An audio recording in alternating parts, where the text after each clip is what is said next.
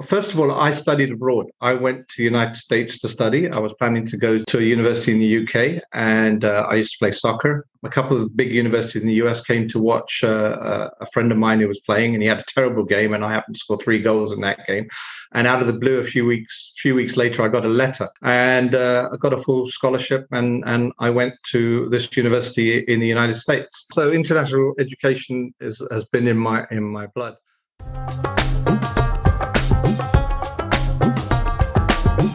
Welcome back to Destiny Vendors. This is episode 3 of season 2 of our podcast for international educators. We have a fantastic guest lined up for you today. Girish? I'm excited. I had obviously a really good time at the AIE conference where I was live for our second episode. And I'm really looking forward to hearing all about what Samir has to say today, especially given the exciting news from yesterday. I know. This is serendipitous. We didn't plan it this way. Pure, happy, coincidental accident. But we've got Samir Zaveri from BMI Global as our guest coming up here in a minute. Accidents is what all international education is all about, right? So I'm really excited. So let's get started.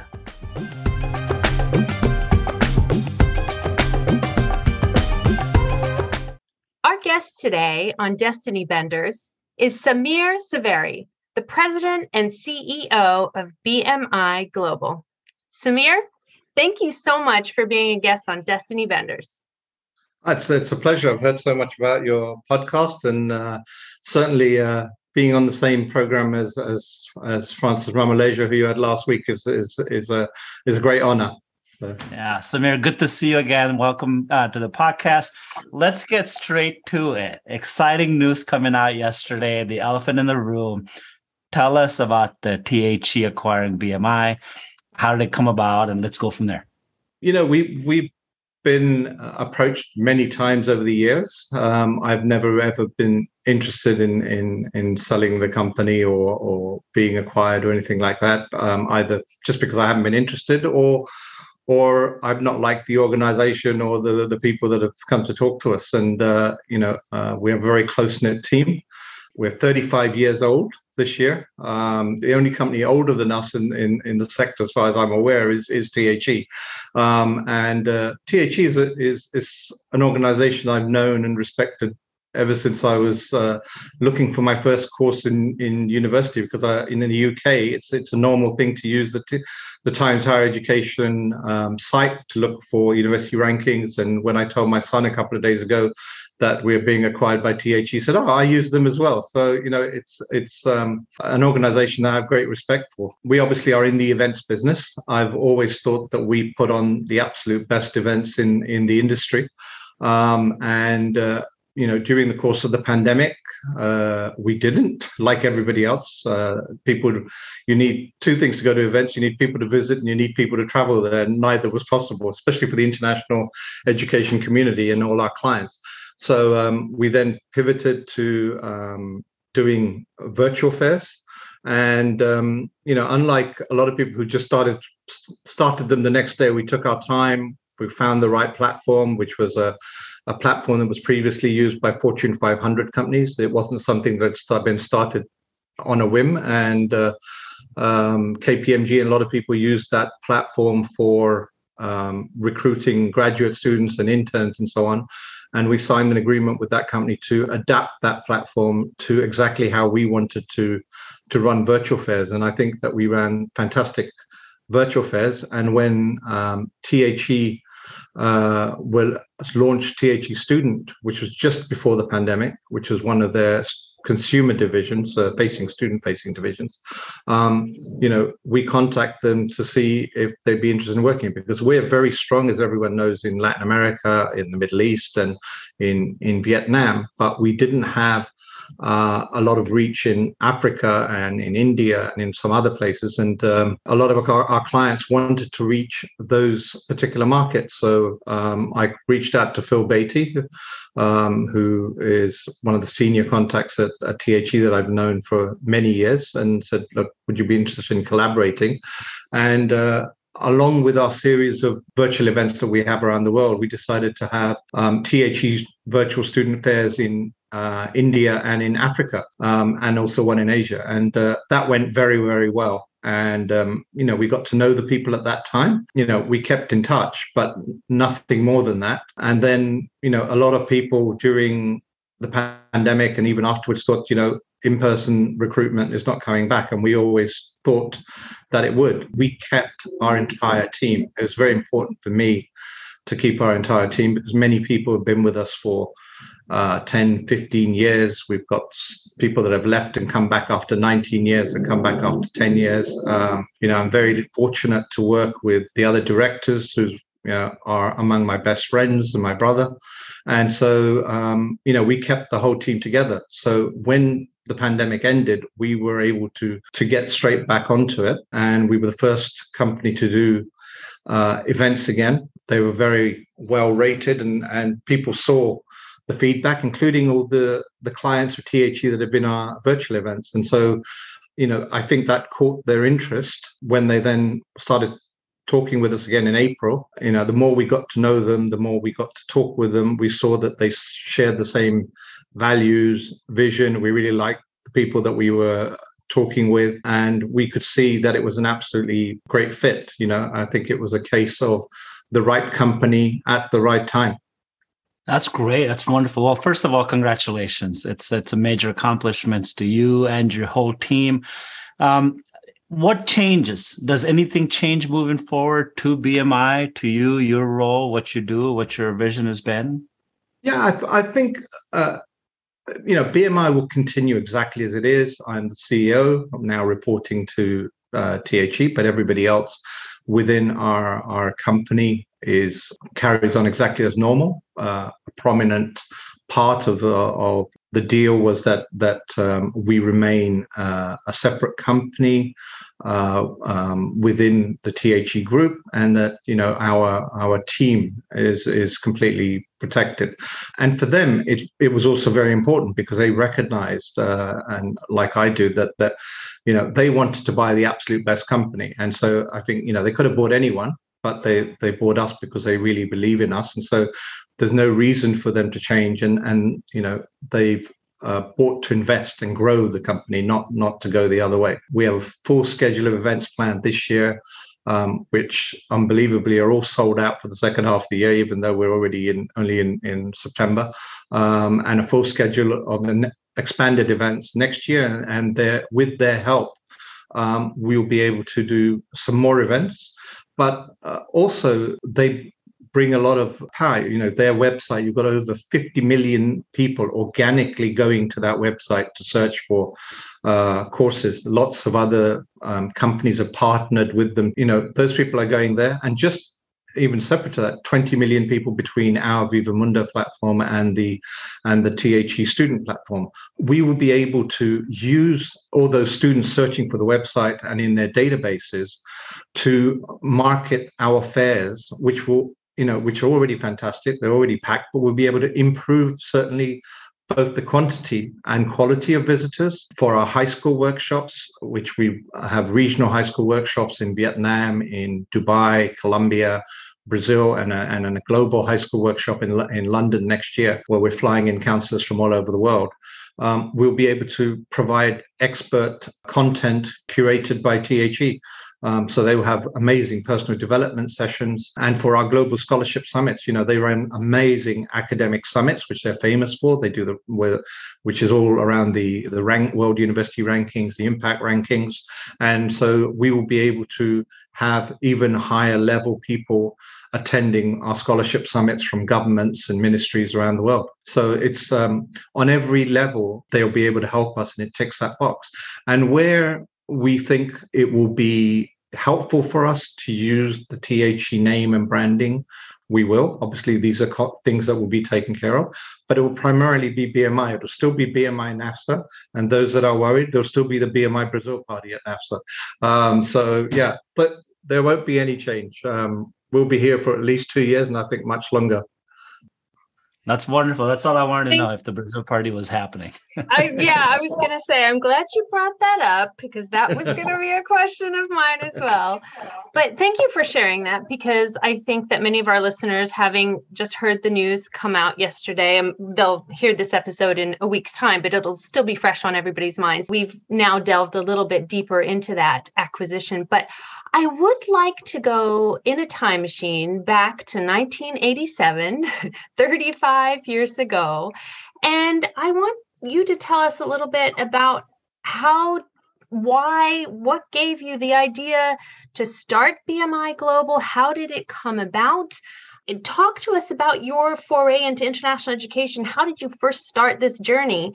And maybe you could end with the Brazil party. And how did that happen? And, the Brazil party is all about, that's NAFSA. Everybody said, where did that come from? I'm really curious to hear the story. International education, first of all, I studied abroad. I went to the United States to study. I was planning to go to a university in the UK, and I used to play soccer and captain of Middlesex schools, and they came to watch a couple of big universities in the US came to watch a friend of mine who was playing, and he had a terrible game, and I happened to score 3 goals in that game. And out of the blue, a few weeks later, I got a letter. Absolutely no idea, because I'd already planned to go to university in the UK. And I got a full scholarship, and I went to this university in the United States. I wasn't even sure where exactly it was, but obviously I looked it up. But it was Clemson in South Carolina. I went there. Didn't understand any of the accents for a while. Took some time getting used to it, but it was an exciting time. And I went to the first training session, and there were TV cameras, and I realized they were the number 1 team in the country. And we won the NCAA Division I championship. I then got injured, and they wanted me to redshirt, which would have meant staying longer. And I was sort of planning to come back in 3 years. I was doing 24 credits as opposed to 18. So I decided to come back to UK. And then while I was in the UK, I got contacted by lots of other universities. I went to visit UCLA and Case Western and all sorts of others, and ended up going to Loyola Chicago. And a team that we'd beaten 9-0 when we were at Clemson, Notre Dame, next 2 years later recognized who I was, and I got a real beating from them when I was at Loyola, when we got smashed. So international education has been in my blood.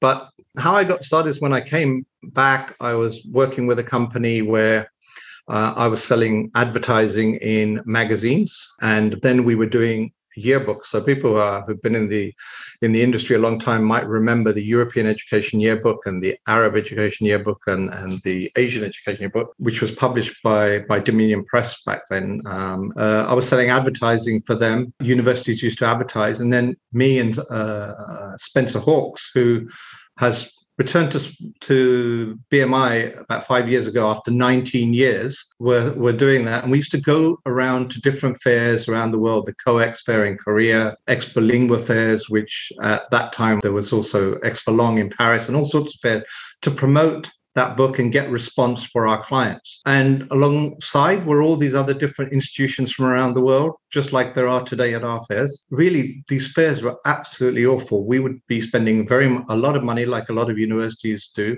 and you'd arrive at fairs and there'd be no visitors, or there'd be hordes of children asking for pins and pens and all sorts of stuff, or there would be in such bad locations, just terribly organized. They sort of didn't care because people had no other alternative. And so one day, I just said, well, I can do much better than this. I can put on a great event with, where people will actually get results. And so I went to all those other exhibitors that were right next to me, exhibiting with me for the last couple of years, going on the same circuit and saying, I'm thinking of putting on a fair, and, would you support? And I said, well, yeah, we'll support you. We'll give you one chance, but if not, we'll move on. And so I started with the objective of doing the best education fair I could, and it went really well. And then we started doing some more. In 91, we did our first series, which was Madrid, Milan, and Munich, which was a challenge. It was we had one company from the UK that drove all the exhibition equipment, to each city, packed up, went to the next city. And one year didn't work out so well because between Milan and Madrid, they got stuck in the Alps. So we got there for the fair and there was nobody there. So we just had to do it with tables instead of our stand. But, everyone loved the events. That was 91. In 94, we started in Brazil. In 98, in Colombia, Mexico.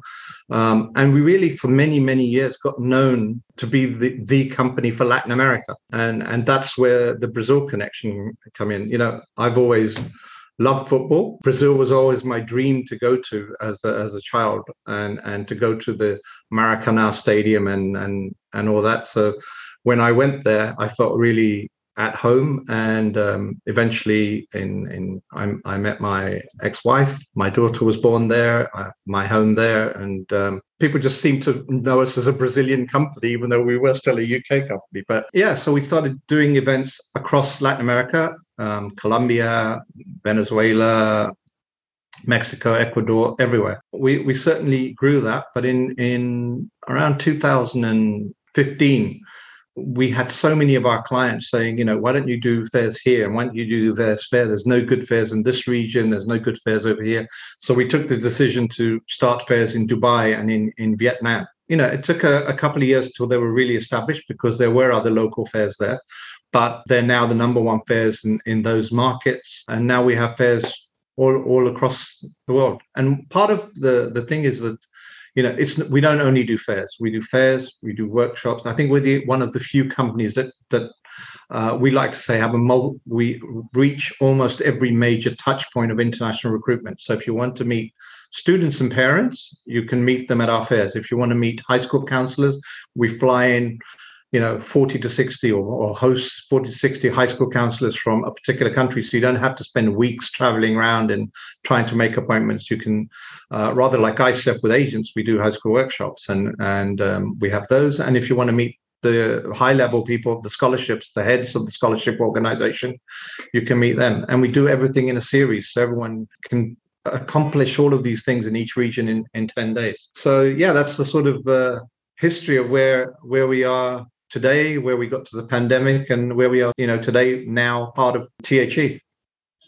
Wonderful. What an incredible journey, Samir.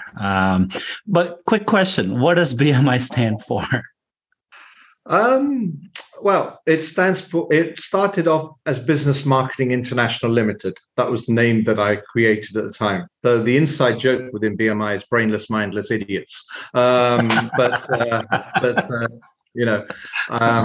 We're very proud of the company, of all our team. I think that we have the best team in the industry. I'm sure every company says that, but I certainly believe that our team, go above and beyond, not only putting on our events, but for our clients. And I think that's why we have such a high repeat rate, and we have people coming back year after year. And I think also why we were chosen by THE, and we chose THE to join them. You've certainly made a name for yourself in the industry. Everybody talks about the Brazil party. Everybody knows BMI. But I want to go back a little bit further beyond 87, right? You said you're a soccer player or a football player, back in high school. When you're growing up, what were you thinking you wanted to be? Were you studying to be something? Did you have something in mind? Maybe that background. But then, as a podcast, we're talking about Destiny Benders. In your role over the years, all the work that you've done, I'm sure you've given some incredible opportunities for students and families to pursue because of the work you've done. But who has bent your destiny? Are there people that you think back, whether it's in the last 5 years or 40 years, to say, man, that person really changed my life? I think that when I was growing up, to be honest, I don't think I really knew what I wanted to do until I think I wanted to be a football player. I used to skip school to go and play football, and my grades weren't the best. And even when I ended up going to the US, I think that I wouldn't have considered myself such a great soccer player. I was good at that time by American standards, but certainly not by UK standards. Everyone I played with at that time were all from overseas at Clemson. They were all on the Nigerian national team. And because the Nigerian national team was amateurs, they played in the World Cup. But certainly afterwards, I came back and immediately got a regular job. I didn't, I went to Chicago Sting for a year, but I didn't really like there, and I didn't think it was going to be anything great. So came back and got a regular job selling advertising space. So I don't think I had any great idea then. I think, as you progress, the people that have really shaped, I think, my destiny are some of my partners today. I certainly have a great mentor in Keith, who's at Guard Me, one of BMI's global partners, someone I've known for a long time, amazing person. He also really takes care of his team and does a lot of charitable work. Rupert Merrick, who I work with, Spencer, who I started out in this industry with, and my brother who also works for me. So and Philippe, who is based in Colombia. So really, I think there's not a CEO relationship with a lot of these people. Everyone makes their own decisions and to some extent, and we usually get it right, but we all stand by each other when we do things. I think that those people have really influenced me. It's mainly been the people around myself. I was looking through LinkedIn yesterday and reading your post announcing the THE and BMI partnership, and you mentioned about your 35 years with BMI and the ups and downs and the trials and tribulations. And you kind of had a mini list of different things that you guys, challenges that you've overcome. And Pablo Escobar, I just noticed that name was in there as one of those things. Can you tell me a little bit? I'd like to hear about that. Yeah, when you organize events, you really have to prepare for everything. And a case in point is the amazing job that Amy and Claire and the Pi team did last week, putting on the Pioneer Awards. They worked so hard and spent so long getting that together at the Guildhall in London. And the day before, the Queen died, and they were not able to use the venue because it had royal links, and they had overnight to move the event to another venue. And if you had been at that event, and if you hadn't known that they'd moved it overnight, you would never have known. And that's an incredible achievement. So you really have to be ready for anything. And like that, we've had lots and lots of things happen over the years. We had a fair once on the campus in Curitiba in Brazil. There's very rarely tornadoes in Brazil, but there happened to be a tornado that day. It started raining very heavily, and all of a sudden it all went very dark outside. It started raining very heavily. Suddenly a hole opened up in the roof, and me and Spencer, who was there at the time, just decided, well, let's suspend the fair and move everyone over to the left-hand side because it's looking very dangerous. And all of a sudden, as the roof came down, it created a wind tunnel, and this tornado literally went down, and all the stands concertinaed on each other and completely collapsed. And it was lucky we moved them to the left and not to the right, because otherwise everyone would have been among them. And it was bizarre in the next morning to hear about it on the news and read the paper, and only 2 buildings in the whole city of Curitiba had been hit. Our building and the roof of the architecture building of the university. So that was one example. We had the big earthquake in Chile when we were about to do a fair in Santiago.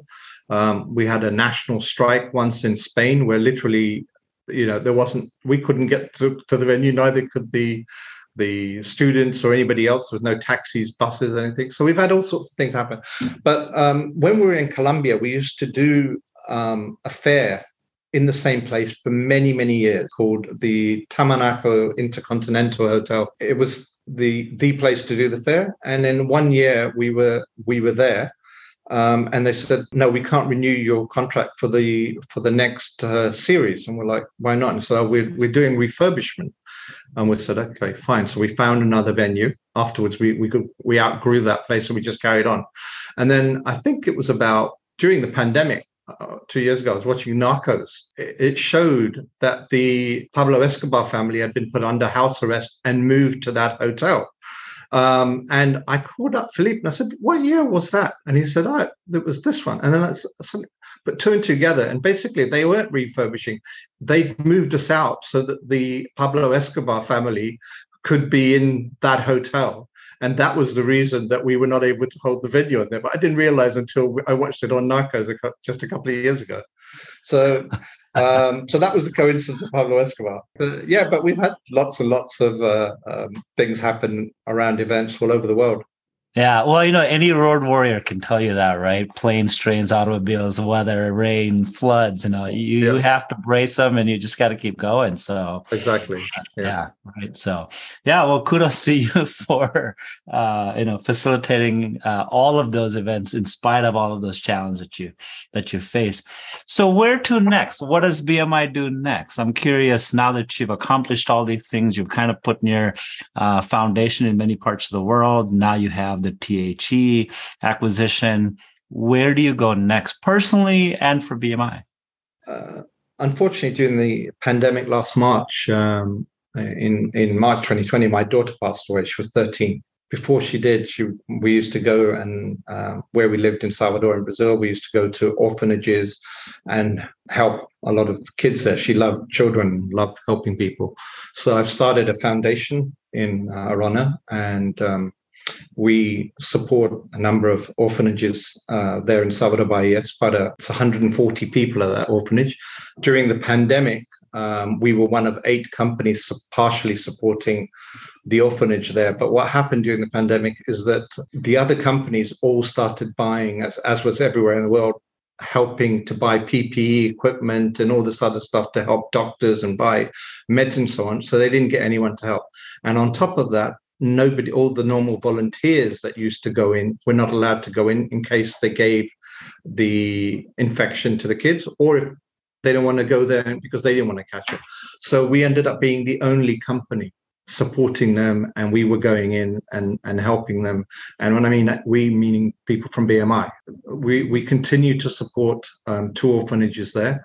The other thing is that we have a program where we are supporting future doctors. So in Brazil, like in many countries, getting into a medical school is incredibly competitive and very difficult. And in Brazil, they have a quota system at the medical schools for the poorest students, so that they can get a chance. And these are absolutely brilliant students who have managed to get into medical school through the quota system.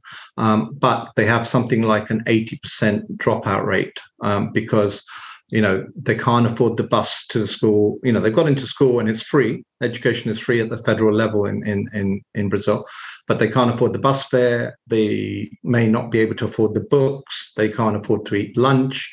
Someone in their family is sick and they say, you have to leave and come and help the family. And we're talking about people that are earning maybe $200 a month for the whole family. So incredibly poor student.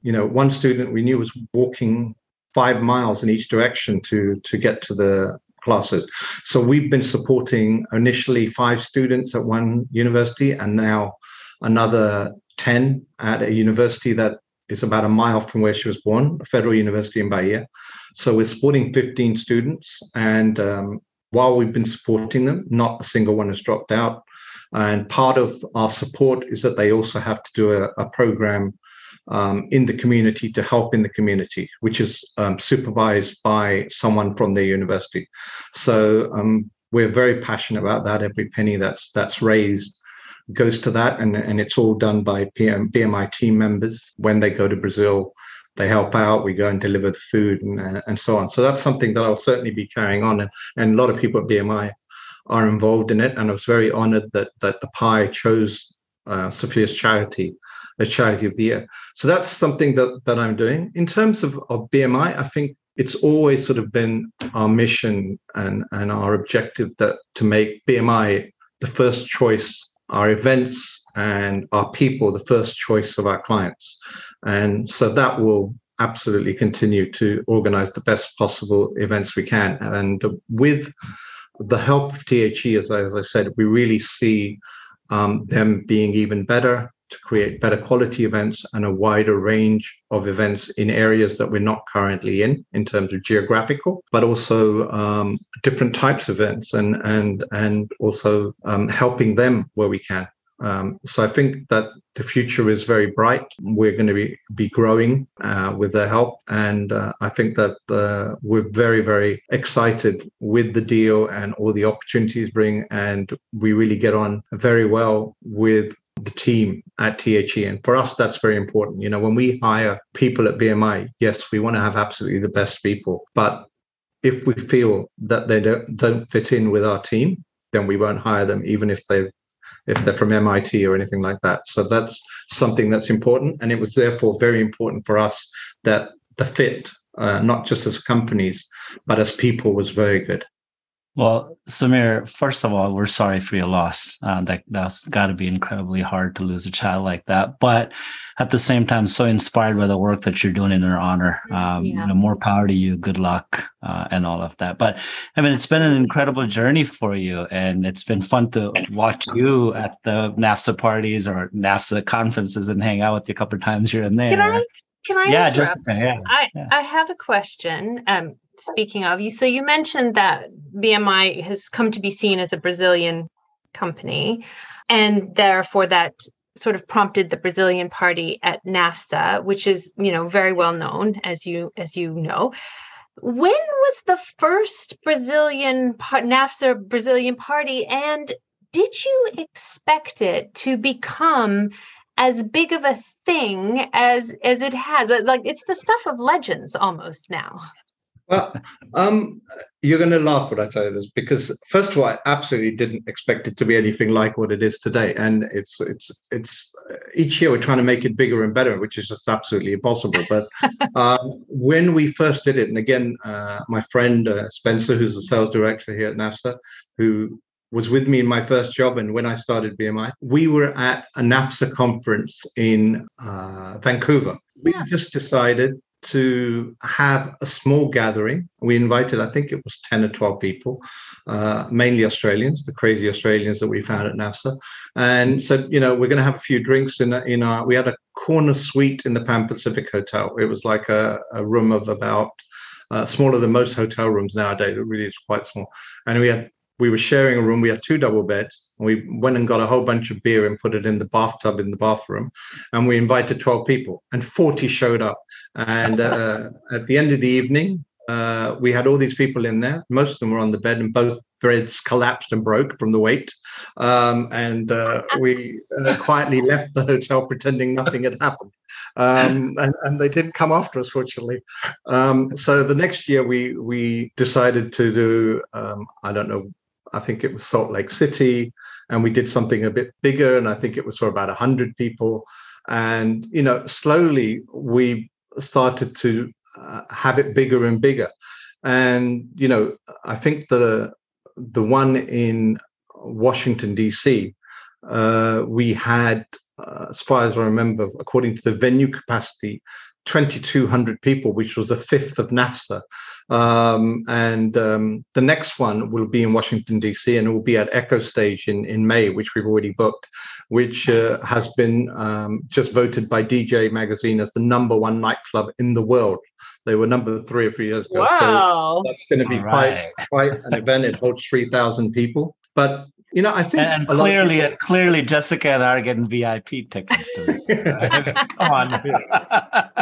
Yeah, it's just become, it's when we were in Denver, we were trying to find a venue. We went to the convention center and spoke to the convention bureau people, and they said, venue that big, how about the ballpark? And we're like, no, we're not going to the ballpark, So, I mean, we're really getting to the point where we can't really make it any bigger. And not that we want to, but it's just like, it's become its own beast, I think.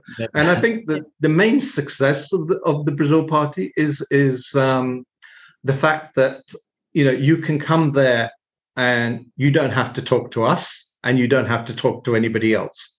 You're just coming there to have a good time, a bit of unwinding. It's not another boring reception. Not that every reception is boring, but I go to a lot of receptions at NAFSA. You just go reception after reception, and you just remember at the end of the day, you just say, I went to these 6 and I went there, and you don't remember who you spoke to.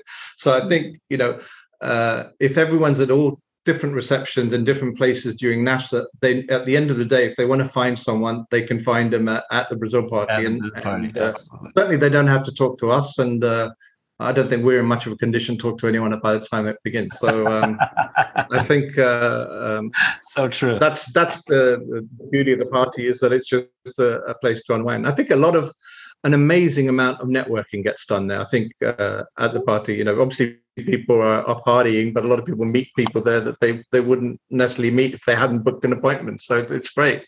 You can certainly see the BMI people enjoy it just as much. Absolutely. I have made some incredible friends because I met them at the Brazil party over the years. So absolutely. So as we wrap up here, Samir, we always switch into this quick fire round of questions, something on a lighter note. And mine is going to be a little bit unique. You've been doing this for 35 years. You look like you're 35. Like, what's the secret, man? I'm drinking a lot of beer, wine, vodka, especially caipirinhas in Brazil. That's certainly a secret. I don't have any others. Certainly don't feel 35 years, I can tell you that. My quick fire question for you is going back to football/soccer. Who's your favorite team and why? Well, it's not just my favorite team. It's the only team. It's Liverpool. When I was going to university, one of my best friends at the time went up to study at Liverpool. And then I used to visit him when I was up there. And we just used to go to Liverpool games. And, in the early 80s, Liverpool were the team. They won every championship. They had amazing players, as they do today. And they are still the best team. And they will always be the best team. So, but yeah, I have a tremendous love for Liverpool. I love the city as well. But my big passion is football. My big holiday sort of every 4 years is the World Cup. I went to the World Cup in the US in 94, went to one in France in 98, didn't go to one in Japan, 2006 in Germany, 2010 in South Africa, I went with my son, and 2014 with my daughter and my son, and in Brazil. And in Brazil, we actually shut BMI for the period of the World Cup, because many of the senior project managers were chosen by FIFA to run the stadiums, which meant that we got to go to all the games, and we ran the VIP areas of the stadium in Salvador and in another city in Brazil.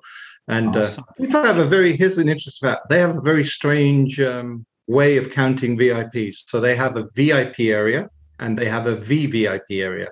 So the VIP area are the lowly presidents of Microsoft and Apple and all those unimportant people. And the VVIP area are the FIFA committee members. And I was at the game where Joe Biden was there as vice president of the US and Kobe Bryant. And Kobe Bryant tried to go from the VIP area to the VVIP area, and the security stopped him and a fight really broke out. No! So yeah, it's quite important. And the person responsible for the VIP area was my staff member sort of controlling all this. So it's quite humorous. And yeah. So, that's brilliant. Well, congrats on many fronts. Congrats on the acquisition by the THE, and more power to you with your charity and with everything that you're doing. It's lovely to see you here. And hopefully, I didn't see you at EAIE. I was hoping to see you, but at maybe the next conference. Of course, we'll be at NAFSA in force. Yep. I'm off.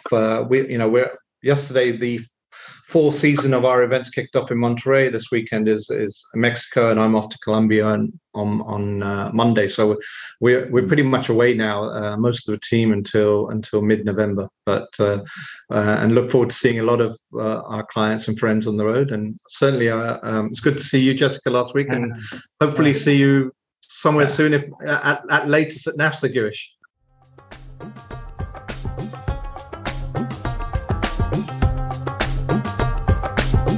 Next week on Destiny Benders, we speak with Simone Wrench, who's a colleague of mine on the PI Exec Search team, but who also founded the Business Women in Education Network. Join us.